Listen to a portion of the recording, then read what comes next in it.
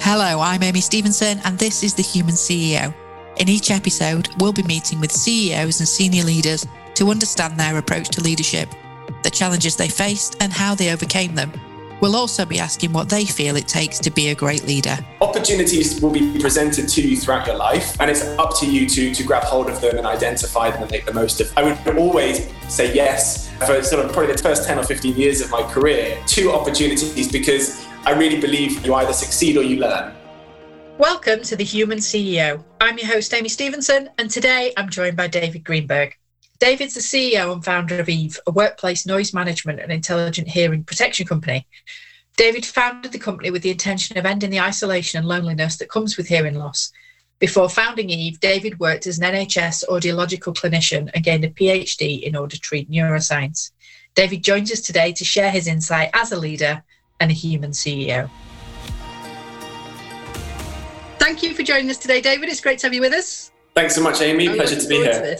And so can you tell us a little bit about EAVE, the organisation that you lead, and what you're hoping to achieve, please? Sure. So it goes back a little way to my time working in the NHS, actually, where I was basically working with people who were exposed to harmful substances at work quite commonly. And it was a sort of thing where it felt so preventable, the diseases that kind of followed, that it was actually quite frustrating working within the NHS, because it was almost like you were meeting them too late. Okay. And whatever kind of therapy or advice you could give to them at that point, it would have been a lot better had they received it maybe 20 or 30 years prior.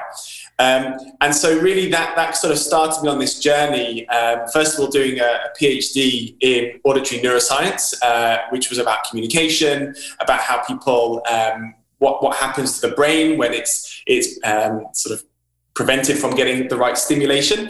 And it even led into things like dementia, early onset dementia, and broadly it was always couched in healthy aging. And for me, there was this piece around the quality of life versus life expectancy. And it always bugged me that we as a society, especially in the UK with the NHS, fantastic at keeping people alive, but actually the last 20, 30, even 40 years of life were often spent with sort of a whole bunch of comorbidities and issues that meant that the person's quality of life was generally pretty poor. So I got really motivated and passionate about how do we close that gap so that a person is able to live more of their life in a healthy fashion and basically be happier, throughout their time. And EAVE is really the manifestation of that passion, I suppose, where, I tried to do it through academia, I tried to do it through the clinical work, but, with academia, I found it was quite slow, quite tortuous to really make progress in some ways, although the freedom was fantastic. And equally within the clinical work, it was direct impact, but on a one-to-one basis. The person coming into the clinic, you can work with them, their life is better as a result, but what about everybody else? And really that led me through to entrepreneurialism, and in the end starting a business to solve the same problem of how do you keep people healthier and happier for longer, and we sort of focus on where we can do that, which is really in occupational health and well-being. So that's a bit of why we're doing it and why EAVE exists. Fantastic. It's almost, I don't know whether it was it Desmond Tutu that said you can keep pulling people out of the river, but sooner or later you need to go upstream and figure out who's pushing them in or why they're falling in. Well, there you go. Yeah. Brilliant. And so as a leader of that kind of organisation, so EAVE is 6.5 years old? Yeah, now? Right. Yeah. As a leader of that organisation, so what kind of challenges are you up against at the moment? Well, we've sort of learned to walk now, and now it's sort of we're going into the second or third year of primary school, where you kind of learn how to, you know a little bit how to read, but now you need to start, actually putting the words together and making sense. So, in terms of a business, we are very early stage still, but at the same time, we have a whole variety of customers, primarily within the construction sector, who really believe in what we're doing, and they really value the technology that we've developed and the solution that we're bringing. But there's still a long way to go to actually achieve what is possible, to really achieve our potential. Because for me, any occupational disease, by their very nature, it's preventable. And so there's a long way to go there. So we're early stage, but we've made amazing progress over the time. We're on the 3rd generation of our hardware solution, 6th generation of the software solution that comes along with it. And we're working with those companies that want to make a change. And it's a big step to sort of open that can of worms where, they know that people are leaving work less well than when they arrived. And it takes, it's hard to accept that fact as an employer. But that is the first step, of course, in addressing it. Yeah, absolutely. And I was doing a bit of research on the organisation. I didn't realise there was such a link between hearing loss and dementia. That's not an obvious link for me anyway. No, sure. Yeah. I mean, it's one of those things that if you have a person in your life who has hearing loss and has maybe had hearing loss for a long time, then you sort of tend to see that. And it's simply linked to an increased cognitive load when you're trying to communicate, is one reason why there is that link. So if a person is struggling to hear, each person only has a certain, let's say, mental bandwidth, amount of what they can process. And if you're already straining to hear, then you do things like relying on lip reading and relying on contextual clues, which all of that is causes fatigue. And as fatigue increases, cognitive processing worsens and so on. And then equally, parts of the brain need stimulation to continue functioning. So the hearing center in the brain needs auditory input to maintain its neural connections. And if you go deaf, then it can eventually be taken over by other parts, other sensory organs, for example, vision or smell or whatever it might be. So yes, you do. There is that link now. It's always been there, but it was a Lancet publication in 2015 that really brought it out. And there's been various iterations on that since. And it is a really important fact for people to understand that hearing loss in midlife is the number one modifiable factor when it comes to early onset dementia.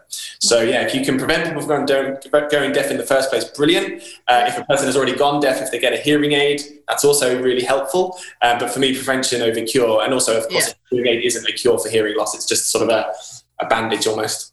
Yeah, absolutely. Makes perfect sense when you explain it that way, but it's not obvious to everybody, is it? No, it's not obvious on the outset, no. And so you've given us a little bit of an insight in terms of your leadership journey, but can you tell us how that happened? And in terms of, were you always going to run your own business? Was that something that happened quite organically? Was it a bit of a surprise to you, or were you always headed for that seat?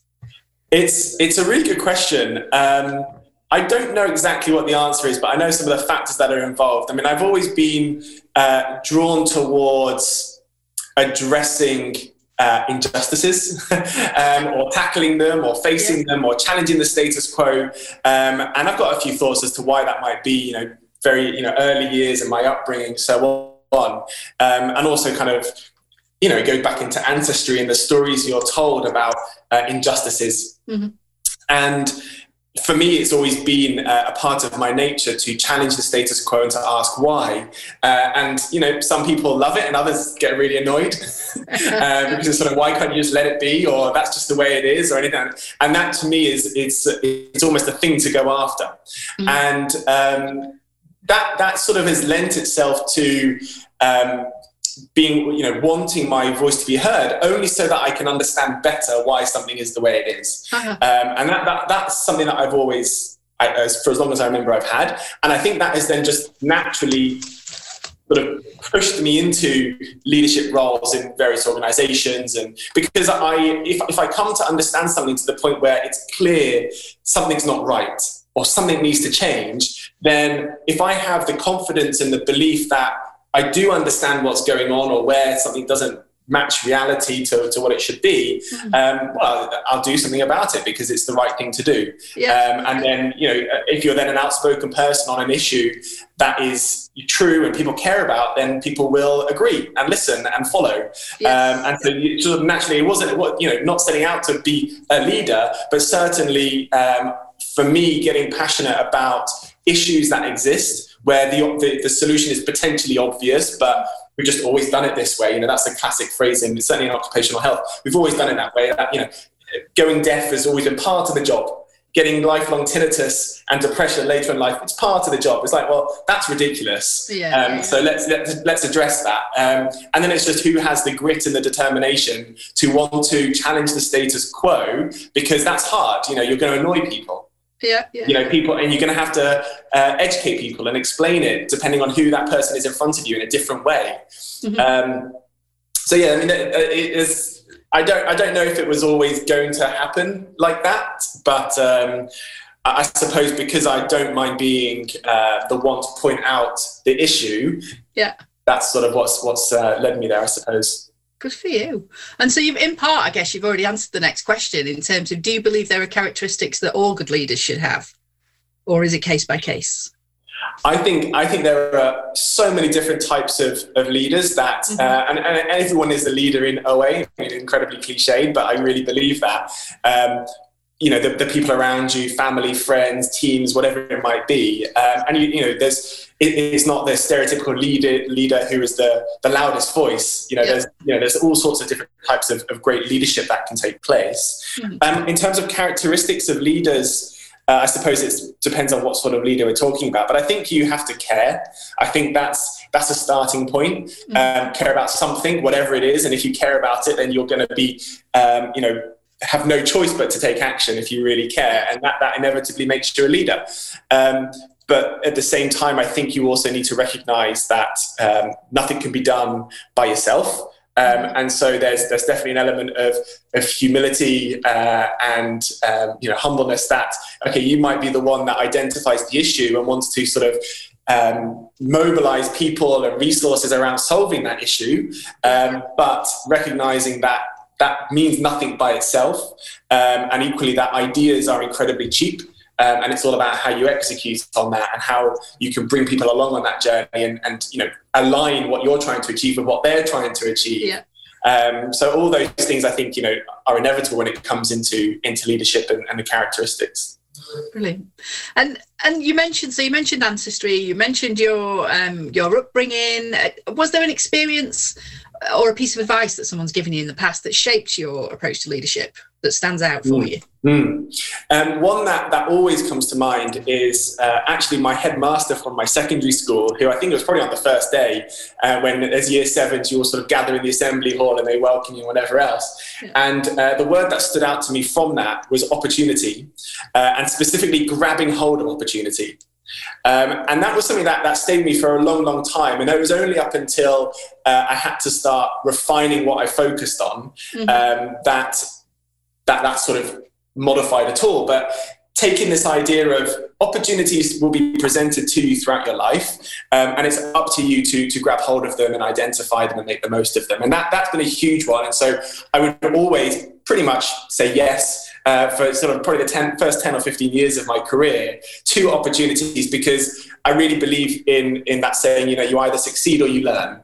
And that's only going to happen if you're doing something first of all, and you might learn that you hate the thing or that you love the thing or whatever it might be. So definitely that one that, you know, you'll be presented with opportunities and it's up to you to grab hold of them until such time as you know exactly what it is that you're trying to achieve with your life, and then you can start saying no to things as well, and that's also really important. I think to save sort of going on, that's probably one that comes to mind first. But there are lots of other bits of advice that have shaped my my career. Fantastic. And so it leads me nicely on to my next question again. If there was someone that was looking to follow in your footsteps, so they were either really passionate about a cause and they wanted to start their own enterprise, or they were in an employed role and about to take a step up into a leadership position, is there any specific advice that you'd give to somebody in that position, either one of those positions or both? Yeah, definitely. I mean, that one's definitely a case by case. Depends on the person and what they're looking to do. But for me, I've always believed in this idea of, well, it's represented by the Ikigai kind of methodology, where you're sort of looking at what does the world need, what are you good at, and what are you doing, and sort of finding your purpose in the middle of that. And I think that's, you know, I sort of had that sense of things before I realised actually this is, you know, that's something that's existed for thousands of years. Obviously it has, but certainly identifying, you know, those three categories basically. What are you really great at? What do you really love doing? And what does the world really need? And you know, spending time on mapping that out. I also think, you know, that there's the cliches of being outside of your comfort zone and trying different things and yeah, I would say it's case by case though. Having given that general answer, it would depend on on the person, because every person, is going to succeed at something different. So, but stepping up into leadership, make sure you care, make sure you're not afraid to fail, make sure that you have a plan. There's what are you trying to achieve in the end? What's the sort of what do you want to aspire to be? And kind of working it that way, I think. Yeah. Brilliant. And so we spoke before we started recording about the leaders that you particularly admire, so past or present, famous or otherwise. Who's the leader that you would want to talk about this afternoon? It's a really tough question, and although you mentioned it before, I'm still not certain, because there are so many amazing people out there and role models that I have. Mm-hmm. Having said that, the one that I can't shake from my head, and this is just, I suppose this speaks to their power of personal brand, I suppose, is Elon Musk. And I don't know if I'm proud of this or not, but for the fact that as a person, he is willing to put himself out there to risk absolute failure almost every step of the way. But as an individual, he has redefined so many elements of entrepreneurialism, of what it is to build a business, of what it is to scale. And then, there's a lot that I don't admire as well. Yeah. Whether it's personal life or whatever it might be, everyone's got their own character. But from purely a leadership perspective, I think the way that he knows he needs to learn, continuously learn, and process information. But there's a lot that he just naturally has that's probably not fair to then sort of say, he's obviously making the most of opportunities that are presented as well, but he's got a lot of natural gifts that allow him to do that, and the luck and so on. So it's not really fair. I'm not saying this is an archetype leader in my mind at all, but he's one that I just can't shake when people say, who's a leader you admire? Because I do admire him. I mean, it's not, it's really not about being the wealthiest man in the world. I don't even know if he still is that. But just what he has achieved in so many aspects, for good and bad. I can't help but admire that. Yeah, absolutely. It's that laser focus, relentlessness as well. Relentlessness, passion, yeah. Yeah, I can't help but admire that. But you're right, everybody has their own morals and personal characteristics, and that all comes into it. And is there anyone else that you would say? Who else didn't quite make the cut when Elon Musk was unshakable at the top there? Oh my goodness, there are so many, and the problem is the mind immediately goes to what you've recently read in the news. I don't know about you, but I would say my grandmother. I'm trying not to be sort of corny here, but for me, she really did shape a lot of my kind of beliefs around what it is to kind of live a happy life, and so on. And it was.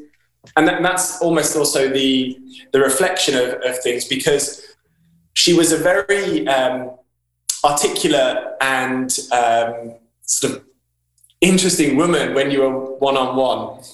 And as soon as there was a group environment, she would sort of fade into the background a little bit. And that was partly linked to her hearing loss. And it was spending many afternoons with her that I really became passionate about health and well-being in later life in particular, and really what you can do in earlier life around education and awareness and having the right standards and things in place so that a person doesn't get sick ultimately. And so that shaped me. And I don't know if it's not necessarily in terms of leadership, but certainly a person in my life who shaped a lot of things that followed. I'd have to say, my grandmother.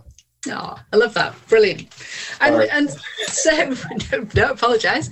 And I think it's a great example. And so in terms of leaders of readers, is the if we're talking about cliches as we did prior to recording, what I really want to understand is what leaders of today are reading, and that could be the leadership books, it could be the autobiographies, it could be, are there any books that have stood out to you or that you've read recently or throughout your leadership career that really shaped your approach?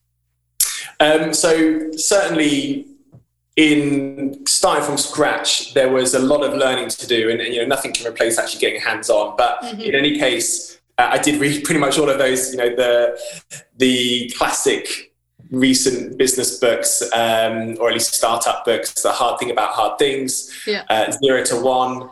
And I listen to a lot of them as well on audiobooks and so on. But I would say that there's books that sort of predate those that probably shaped me more from outside of that scope. Things like there was a book that I always call back to in sort of thinking about what to prioritize, called The Art of Loving, weirdly, by Erich Fromm. And that was a book that really opened my mind into the different facets of of a person, where it's not just you're a man or a woman or a brother or a sister or whatever. You actually, each person incorporates all aspects of each of those characters to greater or lesser extent. And it's about, in order to become a balanced person, first of all, being aware of who you are and then deciding who do you want to be, and sort of closing that gap over time. So that was always an interesting one that always comes back to mind. But I also love, I'm trying to get away from sort of factual business books like Atomic Habits or Factfulness or whatever, the sort of the Vogue books, which I do read, and more into sort of novel. It's not easy to get away though. It's not easy to get away from them, but I've got pretty good at putting down a book halfway through and not worrying about not finishing it. So that's something, but certainly novels, where I feel like the experience I've had over the last sort of 6.5 years as CEO and founder at EAVE, there's a lot that I've learned that I'm in a position now to just implement and to act on those learnings as things move forward.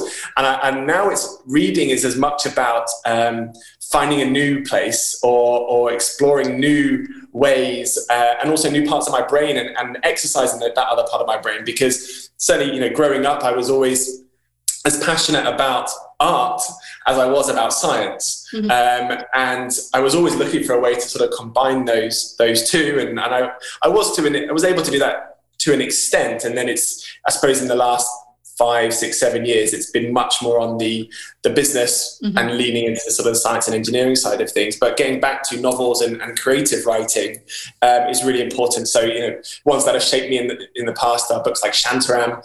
That was a fantastic read, and Grapes of Wrath, On the Road, The Fountainhead, anything by Ayn Rand. And Isaac Asimov, love some classic sci-fi and so on. But yeah, I think getting into novels again is important, especially when the day-to-day is so structured and kind of business focused now. Yes, you can't almost read a novel, can you? You kind of have to be in. Right. And if you're not enjoying it, then drop it. But certainly, if it allows you to escape to a place or learn about a totally different way of being, whether it is real or not real, is quite exciting. Yeah, absolutely. Fantastic. And so what's on the cards for EAVE over the next 6, 9, 12, 18 months? What can you share with us about what's happening within your business? Well, for me, the goal is all around, as I mentioned before, healthy aging. And the fact that we've started in noise and hearing is simply a result of that's where the majority of my career has been spent, on the hands-on aspect. But it's always been part of that bigger thing around healthy aging and living well for longer. So where EAVE will be going, we'll be taking everything that we've learned from noise and hearing into a broader occupational health and wellbeing space, and really creating a platform for the future of health and wellbeing at work. So I can't reveal too much about that, but certainly building on as well everything we've done in noise and hearing with new products and functionality for people managing noise at work, and for people working in noise, is of course going to be what we're doing as well. Yeah. Fantastic. Exciting times. Brilliant. It is. And so if people want to find out more about EAVE, obviously they can go on Google and do a Google search, but where can they find you? So anyone can find me on LinkedIn or send me an email. I'm always interested in speaking to people that are equally passionate, but also importantly involved in actually the actionable stuff. So making a difference in the workplace in particular. There's lots of things that I've written and co-authored around how to do this stuff and how to protect people and look after people working in noise. Always open to that conversation, because I find that there's always interesting collaborations. We're also looking to collaborate with other people working in this space. So providers of maybe it's smart PPE, protective equipment. There's ways that we can collaborate, and because we're typically all working with the same end users and customers, and our customers being leaders in construction and manufacturing, they like it when subject matter experts can group together so that they don't have to speak to us all separately. So that's always something that's on my mind, how we can kind of create consortiums of solutions for these big corporates that have problems that we can solve. Mm-hmm. So but anyone that's interested in hearing and noise, I've been doing it for a while now. Yeah, fantastic. Brilliant. David, I've really enjoyed speaking with you, so thank you so much for taking the time. Brilliant. My pleasure, Amy. Thanks so much for having me on.